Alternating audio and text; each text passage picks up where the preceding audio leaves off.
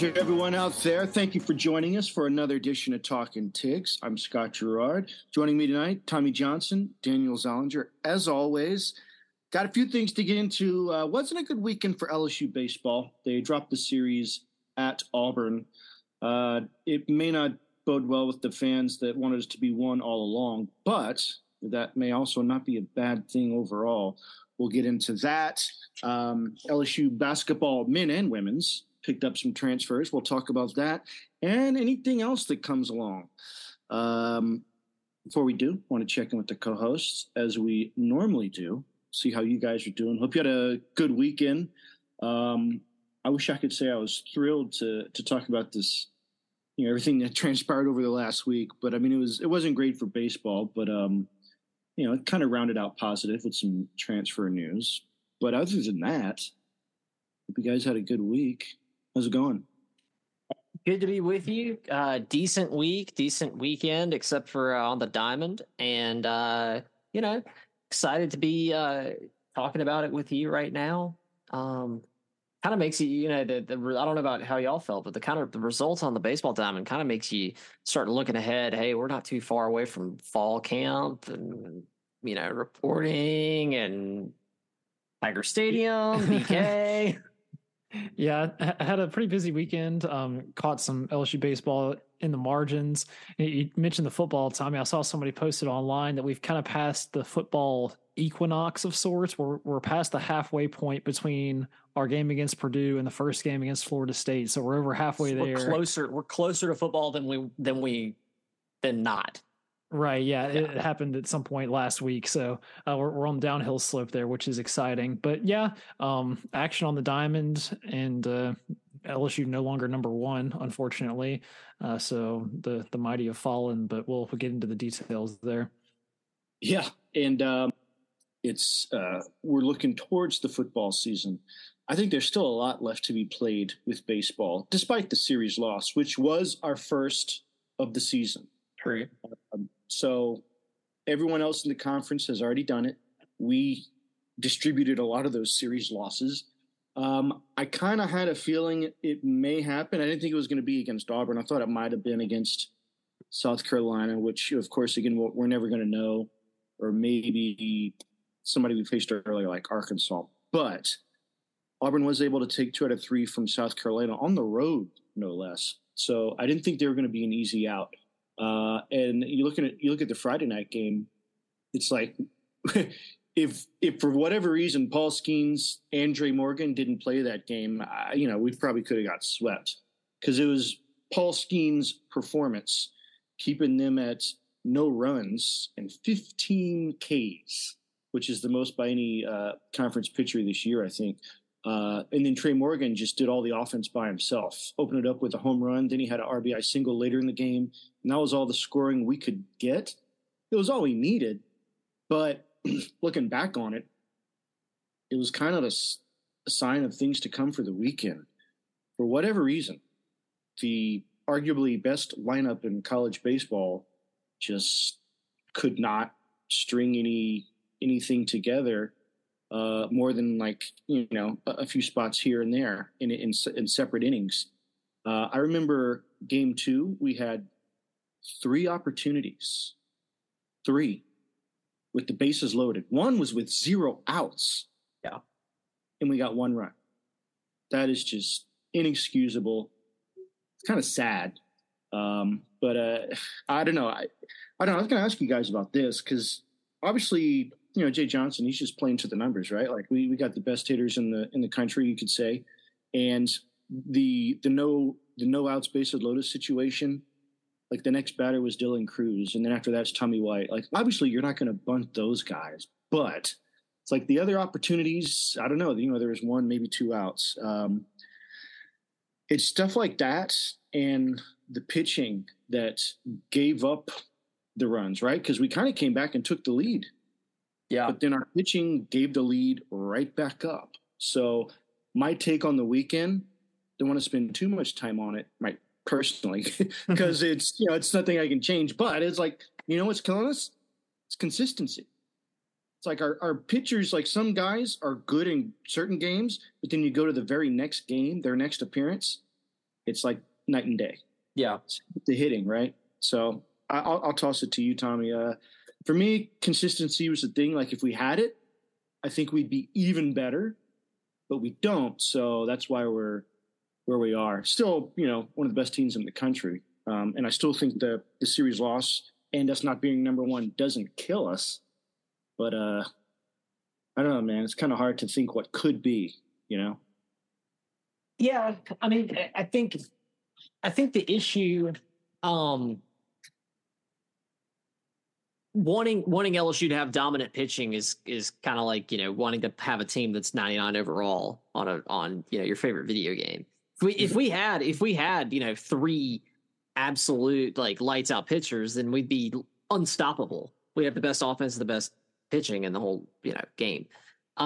Pitching is clearly our weak spot, and it showed this weekend. What I think the takeaway is one. I mean, it's taken how many series, how many weeks, like how many games? We've been able to. I think that. And baseball is of course we are getting into the place where one game really does make it, but baseball is kind of a long-term thing. It's not like in football where you play one game a week and that's that. One game decides, one game against against an SEC opponent decides the division or the conference. Mm-hmm. I think that the thing that we can take away is that on average, over a long sample size, I mean, we've played almost every SEC game so far. Like, how many series we have left? We've been able to be pretty much dominant. I think this shows you what happens at our worst, because it's when it's kind of the perfect storm when our pitching isn't dominant, isn't even really good, and our bats just can't get it together. That's why we lost game 2. That's why we lost game 3. But those 2 games have been the exception this year. Like, we've played better competition than Auburn consistently, and we beat them. So now I don't think that's to take away. Like, that is our problem spot. Like pitching, specifically relief pitching, and number and a Sunday starter are our main issues. I mean, Floyd had a bad game on Saturday, but it wasn't. But he's been. I mean, when he's on, he's almost as good as Skeens. 5 strikeouts in a row early on. Yeah. So I mean, go ahead, Daniel. Oh, I was going to do my rant. You can finish yours first. Well, I just think that, and I think most LSU fans, like when you see that, especially when you see like the box scores, like it's super disappointing and like almost embarrassing, and you're like, oh man, the wheels are coming off. Like we've talked about this before on the podcast, but I was thinking about it today, kind of as I'm reflecting, and I do think that, look, like this is not that we have been consistently very, very, very, very, very good against very good competition the entire year. This is one bad series. Right. I'll start with my negative impressions from the series. Like you said, Tommy, and we've iterated this many times on the pod. We knew that the lack of consistency in our bullpen was going to catch up to us at some point, because even with the amazing power hitting that we have, eventually you're going to kind of get a little bit cold. And that's what we've seen this weekend, only putting up 11 runs across 3 games, which is hardly more than our season average for one game. Thankfully, we did have Paul Skeens to hold them to 0 in the first one, so the 3 runs was enough there to get the win. But then the bats just couldn't get alive. Even Dylan Cruz was in a bit of a mini slump for him, not able to drive in runs. Tommy White also a little bit. So that'll be a big question mark. Can we bounce back next week against Mississippi State? This is the first time we've really seen that adversity this whole season. Obviously, we've lost games before this, but not two. I think this is our first 2 losses back to back. So yeah, that's a good chance for guys to really show what they're made of and right the ship here. Even though it's not the end of the world, we're still near the top of the SEC and number 2 in the country. But yeah, the relief pitching, we've shown that we don't really have that guy who can be a good stopper, who can come in like in a high pressure situation and really just end the inning and get us out of a jam. We often have situations where we burn through like 3 pitchers in 1 inning, just trying to get out of the situation. And then you've got guys scrambling to the bullpen to warm up. The walks are pouring across the plate. That was something we really struggled with this week, was the walks. It seemed like half the batters for Auburn just were trotting their way to first base with little resistance. So we just got to find the control there and hope the bats can come alive a little bit at home back at the box. On the positive, I mean, it was a 2-2 week. That's not the end of the world. Like, we won the midweek game against SLU, and we did win the first game against Auburn. It wasn't like we just put up no fight at all. We had even a chance. We had the tying run on first base in the 9th inning in the second game. So it wasn't like we just conceded that one as well. So in Auburn, like you said, Scott, they had beaten South Carolina the weekend before, so they're getting hot at a good time. It's not the worst loss in the world. And we still got time to go back and get the number 1 seed in the SEC. And we were on the road too. I think that's important to remember. Mm-hmm. And it was a kind of a strange environment too, because Auburn has like the small ballpark with the kind of the green monster in left field, a little bit different dimensions. LSU maybe not used to that. And we kind of saw that with defensive play as well. We committed a fair number of errors, I think even 3 or 4 in the last game. So just working on the fundamentals will be something that can carry us a long way, because we have the talent, the bats, and even the pitching at times to win a national championship, which is still definitely in the sights for LSU at this point. I mean, it absolutely is. And like I said, something would have to go horribly wrong, I think, for us at this point to finish outside, the coveted top 8 in the country for the postseason seedings, which means we would have to travel after the end of the SEC tournament. I don't think that's going to happen. We're not going to implode like that. All this loss does is, like you said, it highlights what's been going on, which thankfully we haven't had to experience. And I guess the consistency part for the hitting for me, it's like we've had clutch hits when we needed them because our offense is so good. It's hidden some of the pitching issues. It's like Ty Floyd gave up like 3 or 4 runs one game, but our offense came in and saved it. They weren't able to do that this weekend. I can't really say it's like, I don't know. It's like, I have a hard time believing it's exclusively because of Auburn pitching. Maybe we just had an off weekend. I don't know. I could totally accept that. Or, I don't know. I mean, some of these situations, like I said, if it's bases loaded, no outs, if Dylan Cruz is up to bat, swing away. Obviously, Tommy White's up to bat, swing away. Even Trey Morgan. But like if it's bases loaded and it's like Milazzo or somebody, yeah, it's like it'd be nice to see some small ball. I know Jay Johnson's done that, but again, I mean, with this lineup, just let people hit away. Like Hayden Travinsky can surprise you with a 3-run homer week after week, or not. But I think the pitching, I mean, obviously losing guys has hurt us in spots. We just don't have as many available, right? I don't think anyone before that was like the Sandman, where if you put him in, you knew what was going to happen. Like we didn't lose somebody like that. But just with the arsenal we do have, it's like we got to be able to, even if we can claw back and get a 1-run lead, if we could just save that lead for 3 innings, that's the difference between winning and losing a series. And I got to say, Christian Little, the way he started Sunday, I don't know. Not great. No, I mean, it's also not what we've seen the last few weeks. So it's like, how did that happen? If it's just a bad game for him, that's one thing.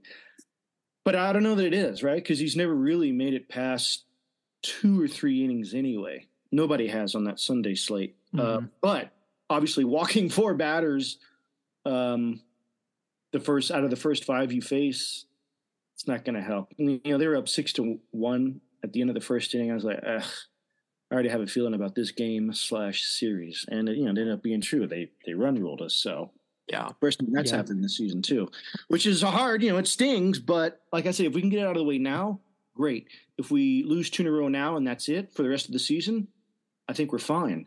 But you also think about this. Anytime there's a number 1 seed in recent history for the NCAA tournament, they didn't go on to win it. So maybe it's a good thing that we got this out of the way now and Wake Forest plays phenomenally and they maintain that 1 seed. because we don't want it to be us and then have to live up to that. So there's that. Yes. No, I agree with that. That's a good point. Especially in baseball, which is the most superstitious sport. Yeah, and one kind of final thing you had mentioned about Christian Little on Sundays is teams are, a lot of them are employing a strategy against us where they throw like their worst starter on Friday when we have Skeens, because they know that Skeens is so dominant that they're probably going to lose anyway. So there's no need to use their best pitcher when they can save him for Saturday or Sunday. And us is we're the reverse. Like, we know Friday is going to be not locked up, but we've got a really good chance to win it. But on Sunday, it's like, who knows what's going to happen? That one, like, we're almost conceding it with our lack of starting pitching there. So it becomes the Saturday game with Ty Floyd is really the toss up whether we win or lose. And we saw that this weekend where it was a game that went to the ninth inning. Thatcher Hurd actually pitched a little bit better this weekend, so it'll be interesting if Jay Johnson maybe throws him as the Sunday starter again, because he had some looks there early in the season and kind of bungled it a little bit, but maybe he sorted things out, and that would be a big boost. So look for that against Mississippi State at home, and the Bulldogs are struggling as well this year, so that could be a good chance for LSU to get the train back on the tracks. True. I want to see a sweep this weekend. Brooms. Well, we need to lose the game tomorrow night then. Yeah, really. we saw what happens. If we win the midweek game, kind of puts the weekend in question. But if we lose the midweek game, statistically, we're going to sweep. True. Transitive properties and all. But it's funny you mentioned people changing their pitchers to like skew it against Skeens, Friday nights, like, well, why put our best against their best if this guy is essentially undefeated except for that one game? It kind of comes up into play with Alabama losing their coach, right? Which I want to talk about in a second. But you said we got Mississippi State. I mean, they're not the worst team in the SEC. They're like right above it. Definitely, have fallen since they won the title. What, 2 years? Yeah, 2 years ago. 2 years ago. And Ole Miss is the same boat, right? They won it last year, and it's looking like they may not even make the tournament this year, which definitely happens. But we're not going to be in that position. So I think just play our game, like you said. It's at home. I think we'll be okay. We just got to figure out what that winning combination is with the pitchers. I know it's different, against each opponent, but I don't know. Do you guys think that there's any, not criticism, but just, just questioning of, like you said, like we could bring in 3 pitchers, sometimes 4 in an inning. It's like Jay Johnson will bring in one guy for one batter. And it's like he might get an out, but then they'll change him up. So I don't know. Do you think what do you think along those lines? Like, do you think we are making the best decisions with the pitching for each batter that comes up? Who am I to judge Jay Johnson on his decisions? But it's like, if you've seen some of them, it's like I don't know. It's like one guy will do great one inning, but then he'll bring in somebody completely new for the next inning, and then it all falls apart. So I don't know. I guess I want to know what his decision, like, he knows more than we do, but what's his, like, how he comes to those decisions, I think it has to do a little bit with obviously you have the situations where it's like righty on lefty, lefty on lefty, that type of thing. But we kind of lack a bit of a specialist out of the bullpen, like a guy who's known for really good, like absolute shuts down lefties, or has this huge curveball and we're going to throw it against a guy who can't hit something in the dirt, or this guy can come in and like be just your setup man, bar none. It's kind of just, we've got like 7 guys who just come out and do stuff. And so it's kind of just pick your poison there, which is, I think, what leads to the situations we see with the bullpen, like getting out of control. And then we've used 8 pitchers in one game, is because we're just kind of throwing darts at the dartboard and seeing what sticks. I don't know how you alleviate that problem, but that's just the way I see it. Yeah, I mean, I hesitate to criticize or really question Jay Johnson, just because it goes back to what I said about, it's like, yeah, this series sucks. Like I don't want to lose to Auburn and lose the way we did. But on the whole, we have been dominant this year. No one can take that away. And so I think that, he knows his roster. He's managed the roster very well this year so far. Pitching, I mean, it doesn't take a genius to tell you that pitching is our weakest point, but he's been able to manage it so far the whole time, and do it very well. So I'm okay with it. Yeah. Like sometimes maybe I don't understand the decisions, but I'm not at the point where I'm going to question it. Right. Me neither. And as far as like the hitting aspect of it, it's just baseball, right? Yeah. Like some guys are hot, the team's hot, and sometimes you're just off. Like again, I could accept it this weekend. The bats were just off. Something else was off with the team. Maybe there's something different heading into this game. Maybe it's a feeling they had. Who knows? But as long as they like put it behind them and it's not on their minds, then it goes from just a bad outing to going back to what you're talking about with the superstitions in baseball, to where like you don't want to be in a like a rut or slump. Yeah, I don't think we have to worry about that. But just looking forward, like I said, I hope putting this behind them is like, all right, cool, we got that out of the way. We don't have to lose twice again this year, because once you get into the postseason, that could be your season. Depending on where it's at. I know I think it's SEC, but it's also in Oklahoma. It's like Omaha. It's double elimination. It's like the first rounds or whatever. After that, it's single elimination until you get to like the title game. So that bode well for us, because we hadn't lost 2 games all season. But if we do, I'm glad we did it now. Really. But going back to what Daniel was talking about, as far as guys trying to backload their pitching staff and just basically give LSU Friday night.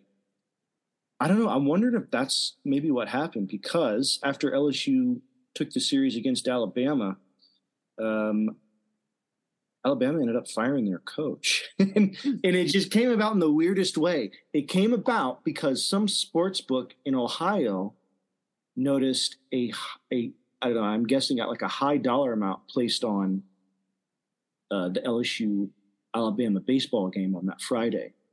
And I know what most of you are thinking. We think it too. People actually bet money on regular season college baseball games? Apparently, but it's like rare. Daniel, didn't you say something like there's some bets where you don't even have to put any money down? You can just bet? Well, that's kind of how they realized what was going on, because the amount that So supposedly what happened is Alabama coach Brad Bohannon called up his buddy, who was like a high school baseball coach and was in Ohio. I assume he chose this guy in Ohio to direct some of the heat away from the immediate vicinity. Yeah. But yeah, he told him to go put a bet on Alabama to, I don't know if it was ever specified as whether they're going to straight up lose or whether they were going to not cover the spread, but either way, they were betting on LSU. Yeah. So he's betting against his own team. And that same day, the starting pitcher for Alabama gets scratched about an hour before they were supposed to throw. And he's like their best pitcher. So you think, all right, this has something to do with it, where he's like, I'm going to put in the backups and we're going to lose. I'm going to make a little bit of dough. Nobody's going to be any the wiser. But the problem is that so little money is bet on these college baseball games, especially however 1,000 miles away in Ohio on the LSU versus Alabama game, where any sort of bet is going to kind of move the needle. And they were trying to put so much on it that they were like, something fishy is going on here. Because something I saw is where like they have lines for these college baseball games, but almost all of them go like either $0 bet or very little, like less than $1,000 total wagered. And so you have to guess this guy was trying to plunk down, I don't know, like 20, 50K or something. Yeah. And then the sports book's like, holy moly, like what do these people know that we don't? And then so they immediately froze the betting in Ohio and I think a couple other states as well. And then alerted the gaming board. And I'm not sure how they traced it back to Bohannon, but it was pretty swift justice because Alabama had fired him within a few days the next week. 2 days, yeah. Yeah, and then Alabama went and played the next day and beat Vanderbilt with the interim coach. But it's just a bizarre story and continues the trend of weird kind of negative things going on at Alabama. But strange that it's tied into the LSU game going on, because we almost lost that game actually on Friday too. So he would have gotten fired and lost his money. Yeah. You know, what tipped him off is, like you said, they put the bet on LSU. Like if he'd have put the bet, like that's why they knew LSU was in the clear. Like you don't normally bet on yourself to win. And unless you're Pete Rose. Right. Oh no, he bet on himself to lose. No, I think that's his excuse. Oh, was it? Like, or I want to say like he never bet on it. He never bet on his own teams to lose. He would bet on other teams to lose that he kind of knew information on, but if he ever bet on his own teams, he would bet on them to win. And that his excuse was, well, I never I can't help, or I never threw a game. So like, what's the issue with that? That's what right. I would say. Well, sure. Well, it's because you were a coach at the time. He was a player coach. Long gone are those days. But it's like you can't bet on your team if you're making those decisions. Anyway, but going back to the LSU Alabama situation, they took all the, like what I heard is everyone took Alabama baseball off their books like indefinitely. But what I heard is how they found out was, they saw this wager on LSU and it went to Ohio, but somehow they figured out through security footage that whoever placed the bet was on the phone with Bohannon, Alabama's coach, like around that time. I don't know how they were able to connect those two, but that's the case. And it goes back to what you're saying. Like, he wanted to put it as far away from, imagine if he had done this in Baton Rouge, right? It's like the call is coming from inside the clubhouse. He's betting on it as he's filling out the lineup card. I feel like that's almost less suspicious, because you could just have some like LSU mega fan who is like, man, the Balls are going to win tonight. I just feel it. And then he just goes and puts some money. But in Ohio, it's like, who cares that much about LSU and Alabama baseball in Ohio? Well, the gaming commission does apparently. So there's that. And he was fired. And I think you'd mentioned, Alabama had some other coach. I thought it was it football? Some guy, I mean, it was for personal reasons, I'll say a domestic issue, I think. But somebody else was let go within Alabama's program. Or no, maybe it was athletic department, like in general. We'll get the specifics of that. Anywho, crazy story. Like, what I understand, like it's Alabama baseball. Like I understand he's probably in everyone else's shadow. Nick Saban, Nate Oates. Hell, I'm sure Alabama's softball team gets more recognition than he did because they won a title like 2 or 3 years ago. Yeah, but still, it's like you're a head coach at an SEC program, and they're winning this year. Like they're like middle of the pack in the Western Division. So what? I don't know. He'll have to explain that one, but still, just bizarre. Yeah, and 2 weeks removed from the incident, they're saying that none of the players were involved, which that could have gotten pretty deep and dark if that was the case. And so hopefully it was just Bohannon doing it on his lonesome. Because I know in some of these situations before, they vacate all the wins and they kind of rule the season like null and void. And sometimes they shut the program down completely, for a year or two if the thing is spread. But they're still playing, so that's, I guess, a good sign for Alabama baseball as a whole. We haven't seen like a major betting thing in Division I college sports since, the Tulane point shaving scandal? Yeah, I had to learn about that in college. Wasn't that the 90s? Yeah, it was in the 90s, and Tulane basketball players were intentionally missing free throws to try and skew or hit the point spread, and then they caught them too. And then I think they gave them the death sentence for 2 years, but they're back now. But yeah, we need a good scandal to keep the tabloids running. Yeah, keep the podcast talking. There you go. But yeah, interesting. I don't know. I mean, I don't know if like you said, Alabama. Their coach was fired, and then I think the next day they beat Vanderbilt. What was it, like 11-2, something like that? So they I don't know, in incentive, they were incentivized. They were mad. I don't know if they won the series, but still, it'll be interesting to see how they finish the season because they still got their regular season and Hoover. I think they're like, I don't know if they're on the cusp of the national tournament. I think they are. Like I think they'll probably qualify for 64 just based on schedule and what they've done because they are in the SEC. So we shall see. Anything else on baseball? I don't know. I feel like I forgot something. I think that's it. Okay. Well, moving on to basketball, men's and women's picked up some recruits this week via the transfer portal. Matt McMahon picks up former George Washington center Hunter Dean. He is actually from Louisiana, so he's transferring back. Native son coming home. I guess it's not Brian Kelly that's just looking to recruit Louisiana players back to, recruit the boots. Basketball is doing it too.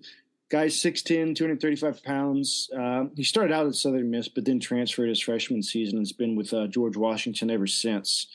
He's averaged like 8.7 points a game, but that's, whoever George Washington plays. I don't know how that'll translate into the SEC, but I guess at this point, Mac McMahon just needs some bodies, right? So yeah, at this point, it's just, can we get 5 people? Right. Well, can we build a team? They got 5 transfers now this year, so whether we can put 5 warm bodies out there, we may go from 2 wins to 3 wins, but anything's an improvement at this point. You just got to see what happens. Yeah, maybe we just got to trust the process. We do, because we're not going to have Parker Edwards to lean on anymore. So I hope Matt McMahon knows what he's doing. Just kidding, by the way. But he was Parker Edwards was a fan favorite. I think he will be missed because, it's like that's the Rudy of the team. They would chant for the coach to put him in, and when he did, I remember one of the last few games, he would come out and he drained like 2 threes in a row. Oh yeah, PMAC was going nuts. Yeah. But speaking of the PMAC going nuts, they may do it again next year. Not only did LSU pick up the top transfer just a week prior, Haley Van Lith from Louisville, this week they picked up All-American forward Anissa Morrow. And she was like the second rated person available in the portal. So LSU picks up the top 2, which is pretty much amazing, I guess. I don't know that I can't think of any situation where we have hauled in the top 2 people available in a transfer portal in any sport. So, but she comes to us from DePaul, and obviously we're excited to have her. It's amazing. Yeah. She averaged 26 points per game last year, which in the women's game is like shooting lights out, basically. So Kim Mulkey has pretty much assembled the Avengers of women's basketball, so to speak. And that's good for our title chances next year. The only bad thing is that now it's like almost expected, where we won last year. We're supposed to have gotten even better. So the expectations are basically number 1 or bust, kind of like South Carolina last year. So if we don't bring it home, that might be a bit of a disappointment, but at least the hype is there for the women's basketball at LSU. So good for them. Yeah. At least we can have somebody win at the PMAC. And it is kind of exciting, like with Haley Van With and then now this new girl. And then of course, Bayou Barbie staying. It's gonna be a great team, and I'm sure they're gonna be as dominant as they've been. So maybe we can get another title. Yeah. And speaking of 1 and 2, I think I read somewhere that LSU has the top 2 NIL earners, at least for women, with Olivia Dunn, and then right after her is Angel Reese. Yeah, it's like $3 million and 1 point something million for Angel Reese. So I don't know. I think that at some point you would think that might have to play into somebody's decision. Yes, we just won a title. There's an opportunity for growth. If you can play in the SEC, you're getting a lot of good competition and exposure. But also, in addition to that, there's some money to be made here. Absolutely. It seems like Gordon McKernan it does not run out of NIL money. Every player at LSU that's like pretty much worth anything, he is snatching up and putting a big G shirt on. So there's definitely opportunity for them to make money here. That's why the big insurance companies hate him, because they know he'll take their money and funnel it straight into LSU athletics. Right. Oh yeah, but that money's flowing like the Mississippi, right? It's just no end in sight for the moment. But we'll see. And other than that, I don't think there was really any news out of the football department. So all's quiet on the Western Front there. And like you said, we're just looking forward to fall camp. There's some guy, everyone's doing their off-season conditioning programs. We're going to have new guys coming in probably at the end of July. So I think we're fine there. Yeah. News is good news. It's interesting, and like maybe this, and like we've said before during the spring and then now, a little bit of quieter way that LSU football is being run. Just not hearing much of anything, nothing bad, nothing good. And I think it might be part of the BK takeover. Maybe this is the way he wants to run the program. But I'm just ready to start hearing something. Yeah. I mean, we're not hearing about any rests coming out of Tigerland on some odd weekends, so that's always good. No injuries, no transfers, although I think those are shut down for the moment. So it's all good. I don't know when the next time we would hear something, right? Maybe just in kind of the ramp up to when the new guys have to report. But other than that, it's like there's nothing really else that we should hear about until fall camp, unless I don't know. Maybe somebody can transfer. I don't know. I think they can transfer. I don't know what the latest they could transfer is, right? Like, I feel like people can still transfer in the fall camp if they're allowed to just move seamlessly and not lose any time. But other than that, we're set. Yeah, I think you're right. Okay. Well, other than that, anything else sports-wise? I feel like we could end it now, but I don't know if there's anything else out there that was worth touching.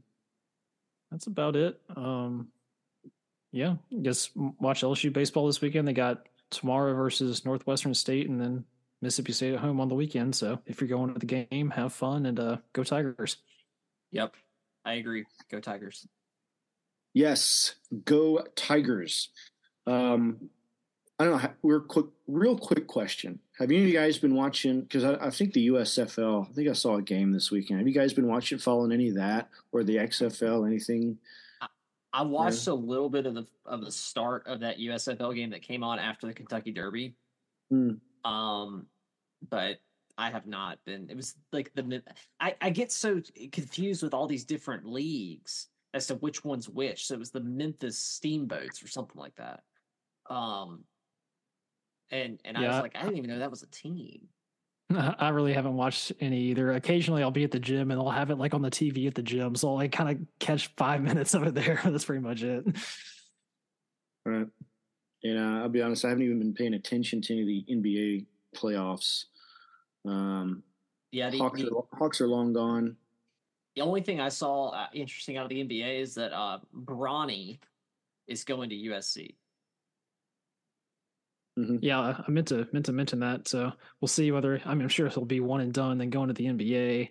And LeBron still says he wants to play with his son. He'll be 41, I believe, at that point. But how does he plan on doing that? Kind of like Jordan. Is he going to force the Lakers to draft his son? Yeah, that's what I'm saying. Like, how are the Lakers going to get Bronny? Or what if I was just a spiteful GM and I was like, I think I'm just going to take Bronny, or if I've got a spot before the Lakers, I'm just going to take Bronny just to see if LeBron can strong arm the Lakers into giving me something good for him. Right. Sure. Maybe it's a big brain move. Yeah, no, I mean, the Lakers organization, that's pretty much been a family business for the last 4 decades. So I don't see them trading away everything that they have just so one player can say that he played with his son. Yeah, just like you want to do that, you go to you do what Michael Jordan did, and it's like you go to the Wizards, retire, you go play baseball, then you come back. You're like part owner and a player of Charlotte, who was nobody at the time, or they weren't great. I won't say nobody, but they weren't like top tier at the time. But yeah, it's like if that was LeBron, he should stop, wait for his son to get in the league, and then go play somewhere and say, hey, you draft me, I'll come play. You draft my son, I'll come play with you. We'll make something happen. When was the last time a father and son duo played together? Was it Ken Griffey Jr. and Sr. that played together? Yeah, and that was like barely. Like his, yeah.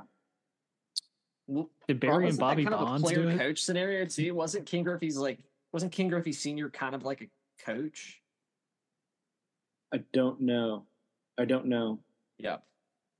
But speaking of like father-son stuff, I read something where Griffey Jr., after he left Seattle, he could have gone to Atlanta. But one of the reasons he didn't was because Bobby Cox had a strict, like, no family in the clubhouse policy. He wanted his son to be able to, like, come and check out the clubhouse, hang out with the boys or whatever. And Bobby Cox didn't allow that. So I guess he went to the Reds. Yeah, the Reds. Yeah. So imagine, like, oh my gosh, if we would have had Ken Griffey Jr. I know. During that it was later on in his career, but still, like, he wasn't he wasn't shabby. Yeah. Yeah. But that just goes to show you, yeah, like father, son, family, stuff like that. It matters to some people anyway. Yeah. But other than that, I think I could do it for us here this week. You guys had any final thoughts? No? Nah. I think that's about it for me. Daniel? I assume that's all good for Daniel as well.